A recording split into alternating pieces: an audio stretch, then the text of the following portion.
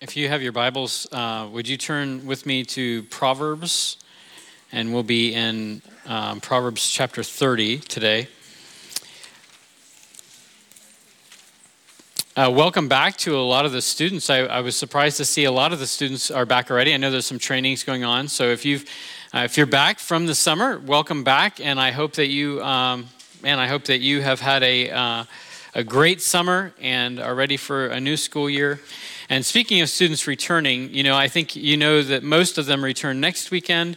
And on the 18th is the new student move-in. And so we're going to do what we can to meet new students and to encourage them and help them get in their apartments. So I think we meet at 10 a.m. at Kent Hall. I think that's where we're going to meet in front. Am I right? Is somebody confirm that?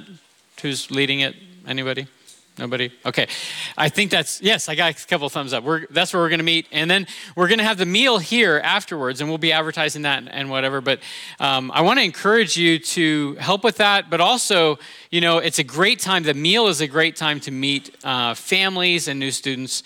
And so if you just want to come and hang out and meet some students, come do that, Help us move some fridges upstairs if you want, up the steps of Kent Hall, anyway, that's what I do. I move fridges. That's my favorite thing. But this Thursday, the 18th, and then here, I think the meal is at 1 or noon. 11. The meal's at 11. Yeah. I just work here. All right, Proverbs 30, and I'm going to read verses 1 through 6. Now, before I read that, let me just tell you where we're going. This is our last week in Proverbs. We've been in Proverbs all summer long. If you're just joining us today, we're kind of in the wrap-up mode with that. And next week, Lord willing, we're going to go back to Matthew, which is our regular series, right into chapter 6, the Sermon on the Mount, right in the middle of the Sermon on the Mount. And I've been reading Matthew again, and there's so much there for us, so much good solid meat for us to feast on. But today we're going to wrap up Proverbs. I'm going to do that by reading verses 1 through 5 of chapter 30. So the word of God says, the words of Agur, son of Jekah, the oracle. The man declares, I am weary, O God, I am weary, O God, I am worn out. Surely I am too stupid to be a man, and I have not the understanding of a man. I have not learned wisdom, nor have I knowledge of the Holy One. Who has ascended to heaven and come down? Who has gathered the wind in his fists? Who has wrapped up the waters in a garment? Who has established all the ends of the earth? What is his name? And what is his son's name? Surely you know. Every word of God proves true. He is a shield to those who take refuge in him. Do not add to his words, lest he rebuke you and you be found a liar. Let's pray again. Oh Lord, I pray for your help this morning. I pray for that your spirit would be moving in our hearts. I pray that your word, Lord, I pray that you would incline our hearts to your word so that we would trust not in ourselves, not in our strength, not in the things that this world has trained us to trust in, money, success, but strength. I pray that we would trust in you. I pray that you would help me to prod your people that direction from the Proverbs. And we thank you for the wisdom that we see here and the hope that we see here.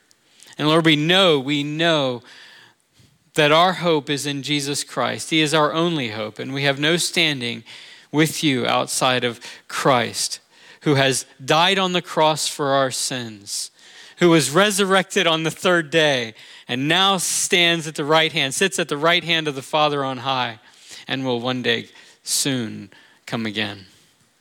That's our hope. That's our only hope. Lord, I pray that as we go through this today, you would point our hearts in that direction. And I pray all these things in Jesus' name. Amen. All right, so to go or not to go to work on an egg. In the 1960s, there was a strong advertising campaign for the egg industry. None of you remember that, probably. I don't remember that. I wasn't around. But in the 1960s, there was this, mostly in the UK, but here too. You should Google it. It's really funny, okay? Google, not now, but Google go to work on an egg. It's a commercial and it's really funny. And the idea was that a chicken egg is so healthy, it ought to be what fuels your day. Okay, so you should have an egg a day, go to work. But here's the thing. In the 1970s, there were a series of 3 studies that came out that seemed to draw a connection between an egg and cardiovascular disease. Cholesterol rises, you have more heart attacks, that sort of thing. So doctors began telling their parents to go to work on a bagel or something other than an egg. Don't go to work on an egg. When the 1980s arrived, people were less concerned about the connection between eggs and heart disease. There was some doubt that there was really a connection there. But they became very concerned that there was a connection between eggs and salmonella poisoning. So again, it became pretty popular not to eat eggs for breakfast. Don't go to work on an egg. They might kill you. In the late 90s and early 2000s, that message changed drastically. There were 3 big studies. I bet they were all funded by the chicken industry or the poultry industry. But 3 big studies, one in 1999, one in 2013, and one in 2018, so not long ago. And these all suggested that there was not only no connection between the regular consumption of eggs and heart disease, but on the contrary, eating eggs might actually decrease your chances of having a cardiovascular event. So go to work on an egg.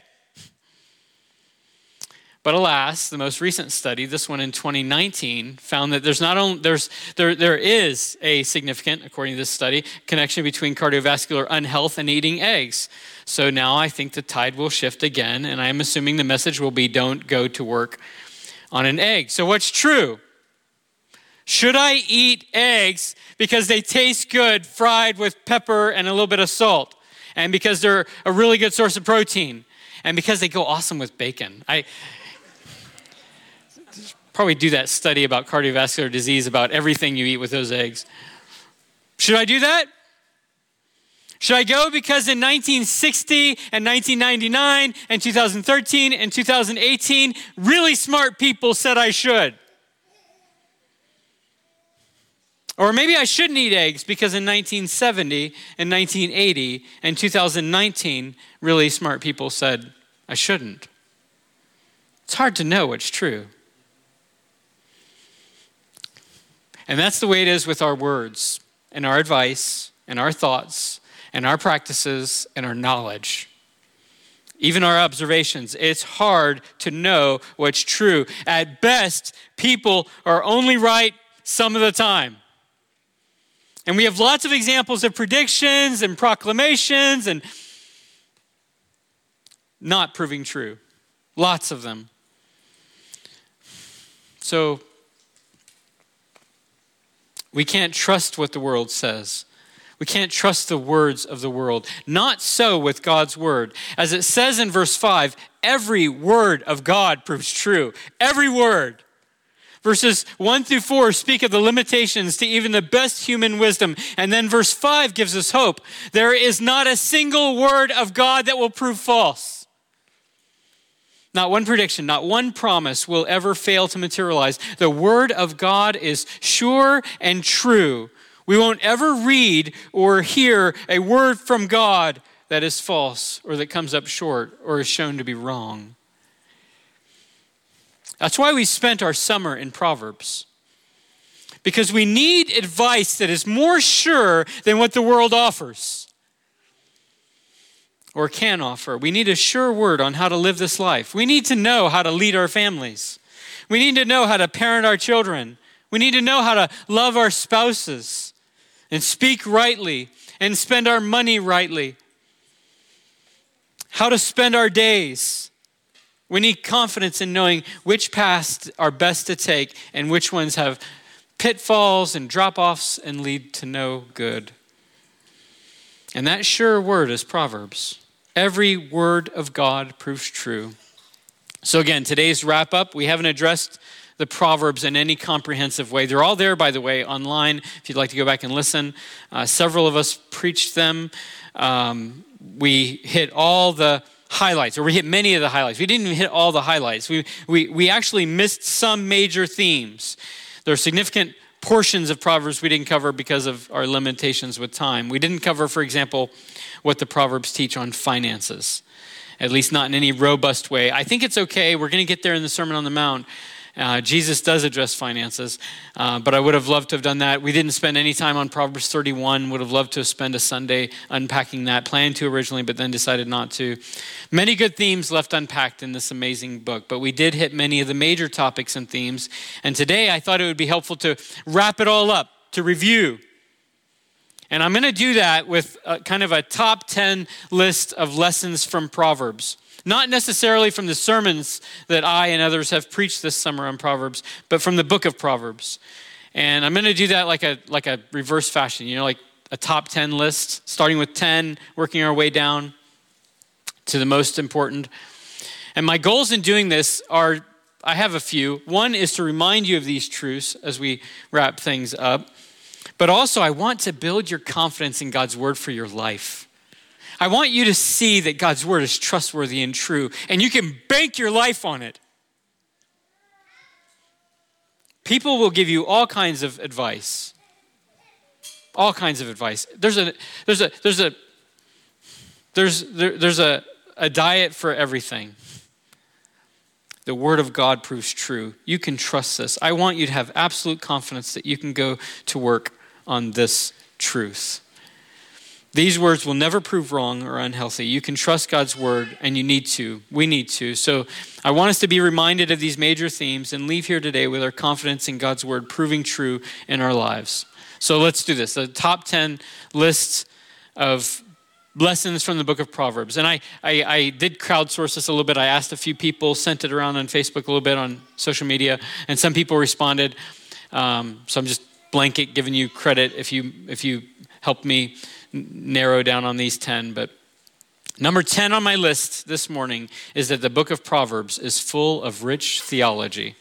Proverbs is theological. And we don't often think of Proverbs as a book of theology, but it's incredibly theological.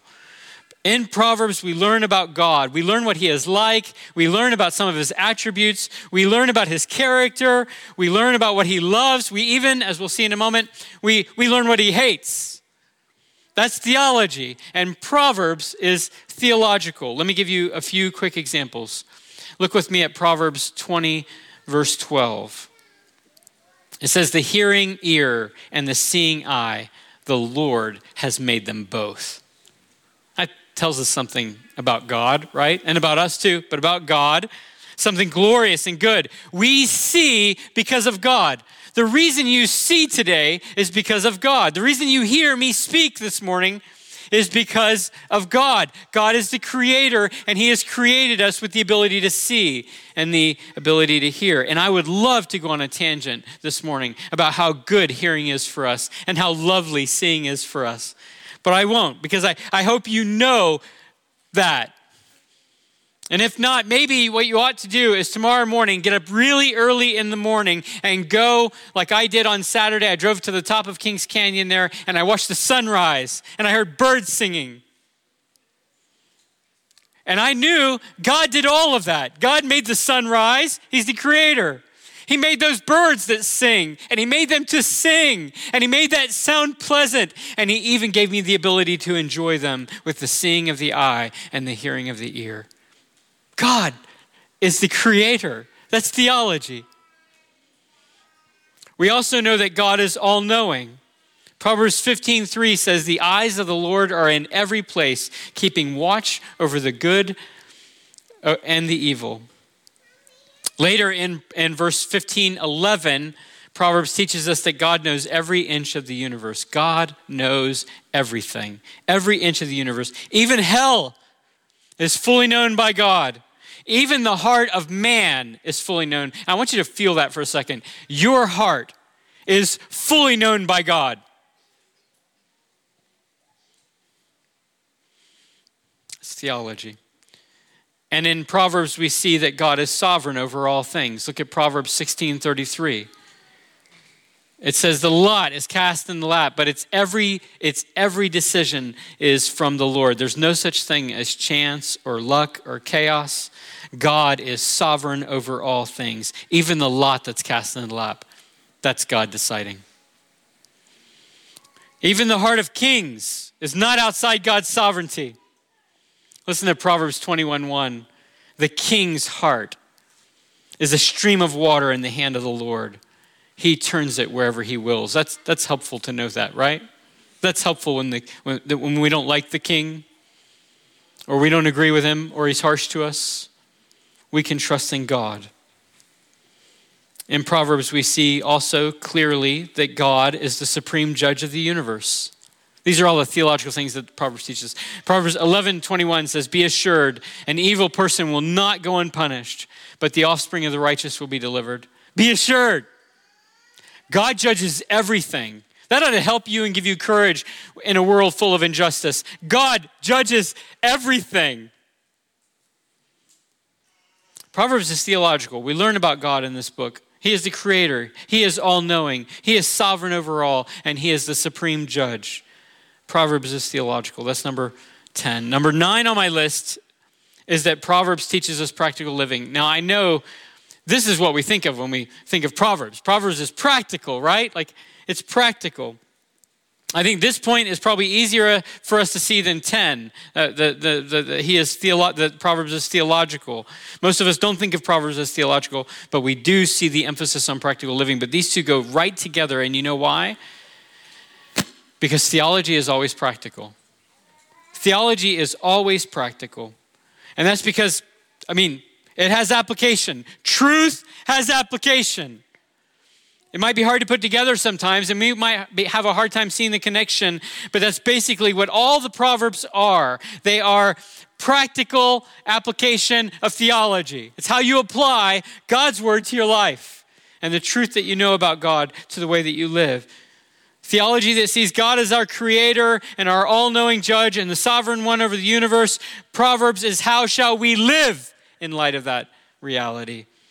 It's practical. And I could spend a lot of time with this, but really that's all of Proverbs, right? All of Proverbs is the practical application of theology.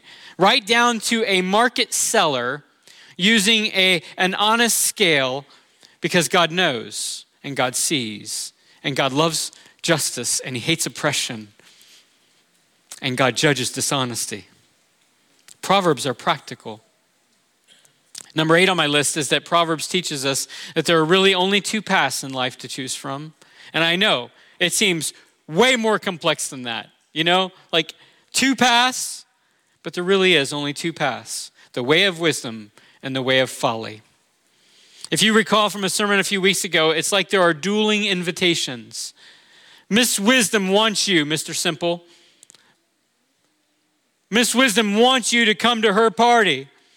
It's a good party, and she has prepared it well, and she's inviting you to come. She's mixed her wine. She's baked her bread. She's prepared juicy meat, a feast for you. Come to the party, Mr. Simple. You're invited. But that's not the only invitation you get, right? There's Miss Folly yelling for you to come to her party and come eat her stale bread and drink her tap water. Her invitation, though, is seductive and appealing, and sadly, most of the world goes to her party. There are only 2 paths, and one is decidedly less traveled. That's a huge theme in Proverbs. Go the way of wisdom, the way that's less traveled. Number 7, and this is why this is so sad, that most of the world goes the way of Miss Folly. That is that wisdom leads to flourishing and the way of folly to destruction. So these are 2 paths, and now we know where they go. One goes to flourishing, to life, and one goes to destruction, to death. And that isn't only about this life, okay? It isn't only about, that it's true, you make bad choices, you make foolish decisions, you're going to wreck your life. And if you make good choices, things are going to go better. That's true. This isn't only about this life. And it's not also only about eternity. It's not only about where you will go when you die, to heaven or to hell. It's about all of it at once. The way of wisdom leads to flourishing now in your life and forever. And the way of folly leads to destruction now, in your life, and forever. That doesn't mean necessarily what people who preach the so-called prosperity gospel wish it meant. It doesn't mean that if you follow Jesus, your life will be easy and your pockets will be full and your health will be good. We live in a sin-cursed world, and that's not how God has ordered things, and it's not how God has ordered things for us. There's a lot in the Bible about suffering as believers, as Christians, as people who love Jesus. We all suffer. But it does mean that following this path, the one that God has set out for us, is always good for us. It's always better. It's always better for your life to follow the path of wisdom. It leads to flourishing. Friends, you will never wreck your life by following God. You will never wreck your life by following God. And you will always wreck your life by following folly. Listen to Proverbs 8:35-36. Whoever finds me finds life and obtains favor from the Lord, but he who fails to find me injures himself. And all who hate me love death. The way of wisdom leads to flourishing. It leads to God's favor. It leads to life. And the way of folly leads to destruction. Number 6 on our countdown is really representative of a few different devices that Proverbs uses to teach us wisdom. But this is perhaps the most memorable. Number 6 is that even the ant teaches us wisdom. So Proverbs 6:6-8 says, "Go to the ant, O sluggard, consider her ways and be wise. Without having any chief, officer, or ruler, she prepares her bread in the summer and gathers her food in harvest." Maybe you recall 2 big lessons that the ant teaches us from that passage. The first lesson that the ant teaches us is that she is diligent because God has designed her that way. She doesn't do what she does merely to please some chief or some officer ant. The wise ant is not an ant pleaser. She does her work because God put that design in her. He designed her to be that way, just as he has invested design and purpose in you and in me. Our highest motivation for diligence, our highest motivation for the way we do our work is not to please other ants. Our highest motivation is to glorify God with our lives and our work and our hands and our effort and our blood and our sweat and our tears. That's the purpose God has invested in us. Second, the ant does, and this is right to the heart of this passage, the ant does the appropriate thing at the appropriate time. And that is such a good lesson for us. We don't want to waste our time. Our hours, our days, or even worse, we don't want to waste our lives. You don't have to get all that old to realize that you don't have that much time here.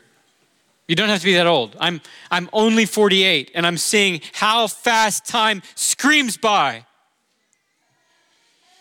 You don't have, this is a vapor, this life that we live. We don't have days and weeks and months and years to waste. So doing the appropriate thing at the appropriate time, that's the wisdom of the ant. And that keeps us from wasting our lives. Number 5 on our list is really the emphasis that Proverbs puts on speech. You might recall that Proverbs spends more time addressing our tongues and our mouths and our lips. It spends more time addressing our speech than it does any other theme.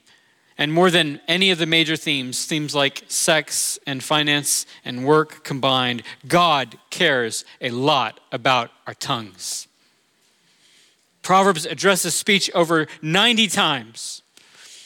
If wisdom is doing the appropriate thing at the appropriate time, it seems to me that Proverbs teaches us that wisdom in speech is saying the appropriate thing at the appropriate time. Our speech is super important to God. Number 4, and I could spend more time on that point, but we won't. Number 4, there are things that God hates.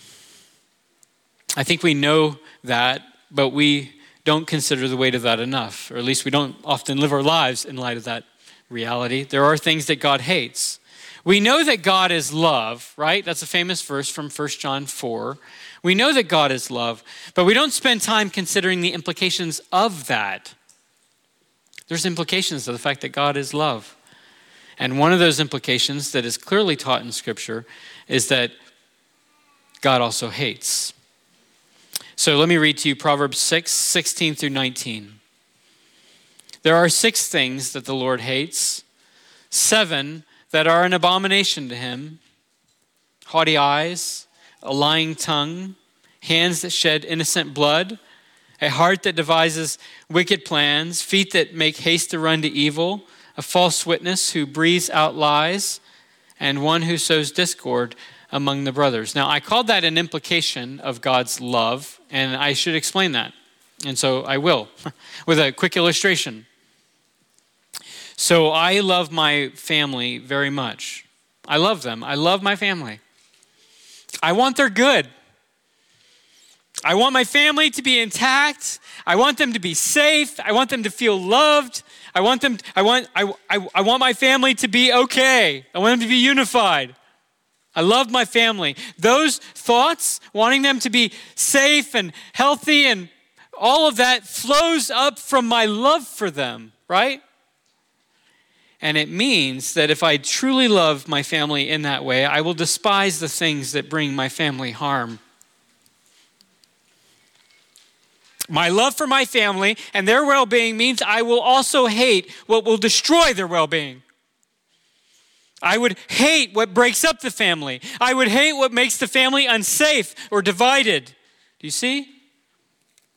And that's true in a perfect and holy way about God and his love for us, his love for his people, his love for his church, his love for his glory. God hates the things that oppose what he loves. He hates what brings harm to his people. Sin harms his people.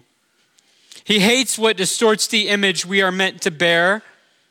God hates what destroys the unity we are meant to enjoy. God loves justice, and that means he hates injustice. God loves unity, and he hates the one who sows discord. Proverbs is a weighty message. There are things that God hates, and I don't know about you, but I don't want to be one of the things or do one of the things that God hates. Number 3 on my list is the lessons that Proverbs teach us about relationships. Proverbs and wisdom in general transform relationships, right? Wisdom transforms relationships. Last week we talked about one massive category of relationships that wisdom transforms: friendship. But of course, wisdom also transforms husband-wife relationships, father-child relationships, mom-child relationships. Wisdom transforms relationships. We could spend a lot of time on that. Friendships are transformed by wisdom. And I'll just read one verse, okay? Proverbs 18:24. There is a friend that sticks closer than a brother. Now, you might recall, I'm just going to go right to the end of where I went with my sermon last week, I think, on friendship. To understand friendship in a complete way, we have to know who that brother who sticks closer, that friend who sticks closer to a brother is. The friend who sticks closer to a brother is ultimately Jesus. Jesus is the true friend. He laid down his life for his friends. And ultimately, genuine friendship comes through Christ. It comes through Jesus. Jesus is the true friend, and true friendships come through Jesus. The wisdom of God's word is what teaches us friendships and transforms all our relationships. And I want you to do something. I want you to consider your relationships, especially the ones that are strained or fragile. In part, those strained relationships are why you need God's word. Why you need Proverbs. Wisdom found in God's word transforms relationships. Okay, number 2, as we press right into the heart of the book of Proverbs, is that the fear of the Lord is the beginning of wisdom. So that's what Proverbs 9:10 says. That the fear of the Lord is the beginning of wisdom, and the knowledge of the Holy One is insight. If we want to know truth and have truth shape our life, right from the start, we must fear the Lord. We cannot understand or apply wisdom outside of a genuine fear of the Lord. The fear of the Lord is the lens through which we read all of the Proverbs and all of life. As one writer put it, the fear of the Lord is to knowledge and wisdom as the alphabet is to reading, and numbers are to math, or notes are to music. You cannot understand words and sentences if you don't know the alphabet, not in reading. You can't even get started with math if you don't know numbers. In the same way, you cannot even begin to understand knowledge and wisdom without the fear of the Lord. That's why I said early on in this sermon series that I think in the very first sermon, I think we've said it a lot, the Lord Jesus Christ is the beginning and the end of Proverbs. Proverbs point to him, stand upon him, find their fullest meaning in him. He is the threshold of all true knowledge and wisdom. Jesus is the wisdom of God. Paul called him that in Corinthians.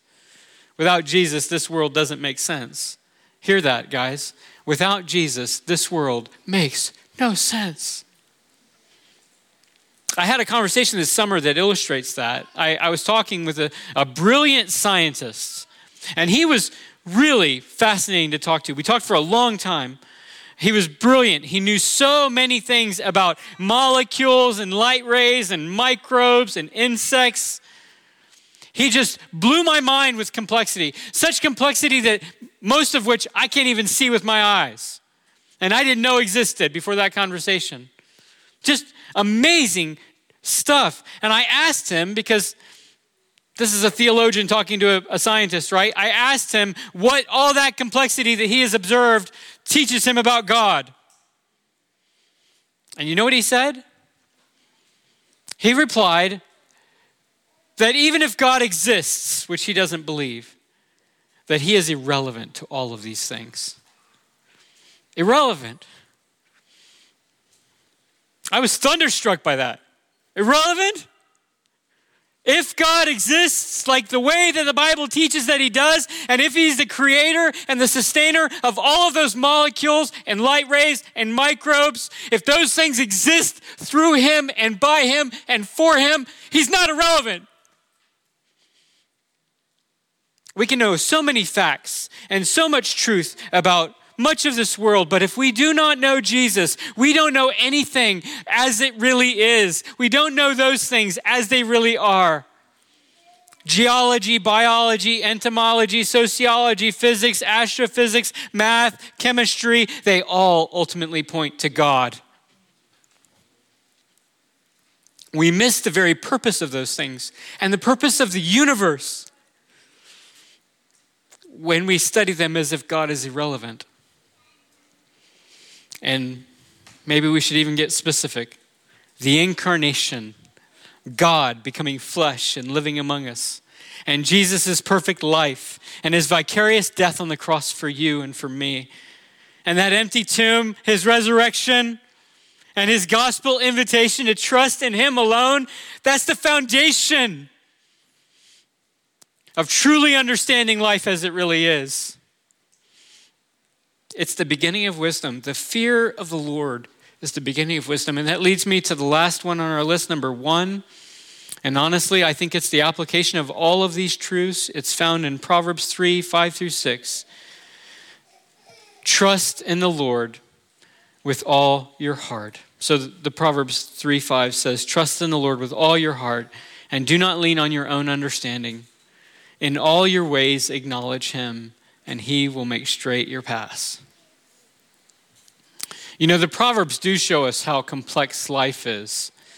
Really complex. The Proverbs have taught me a lot about relationships. Namely, they have taught me how hard relationships are. I can see that in Proverbs. As I study Proverbs, I realize relationships are hard. Proverbs has taught me how dangerous this world is and how many pitfalls there are and how easy it is to get off the path.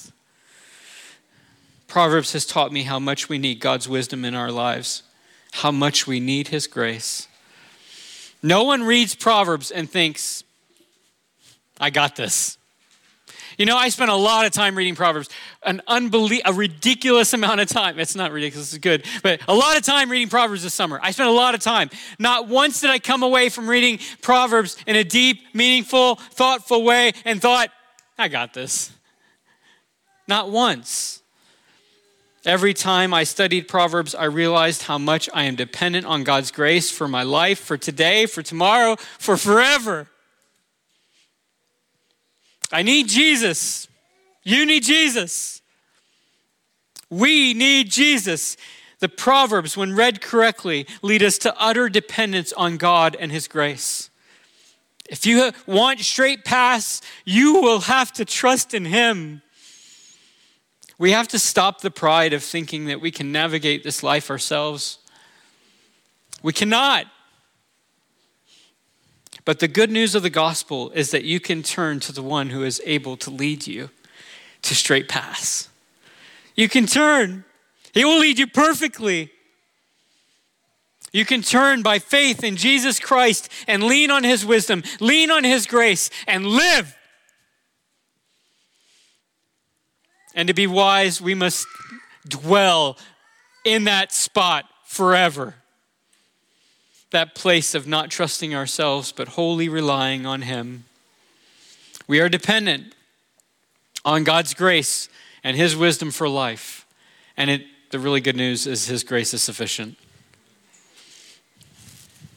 I don't care, not even a little bit, if you like eggs. I don't care if you believe the smart people who say they're good for us or the smart people who say they're bad for us. Bacon, that's a different story, but I don't care if you like eggs. No, but seriously, here's what I care about. Here's what I care about. I care that you go to live this life on Jesus. This is the big lesson of Proverbs. And I hope and pray that this summer has pushed you into that direction. Oh, or that today, this morning, that you're persuaded you cannot do this life on your own, friend. You cannot. And you don't have to. Trust in the Lord with all your heart and do not lean on your own understanding. In all your ways, acknowledge him and he will make straight your paths. That's the promise of the gospel. Go to live this life on Jesus Christ. Every word of God proves true. Every word. He will never let you down. I just want to invite you to talk to me afterwards, or one of the elders, one of the guys who stood up here during the baby dedication, if you have questions about that or want to talk about that more, or something strikes you that you just need somebody to talk to you about that. I'd love to talk to you. I'll linger a little bit after this service for that purpose. Let's pray together. Father, thank you so much for the book of Proverbs. Thank you for not leaving us alone in the dark in this broken world. It feels like a maze, and left us to try to figure this out on our own. You have given us your word, and your word proves true. Lord, I pray that you would help our feet today to stand firmly on your word. I pray that our lives would be shaped by it. I pray that we would stand and live on your sure word. I pray that we would choose the way of wisdom. And I pray this in Jesus' name. Amen.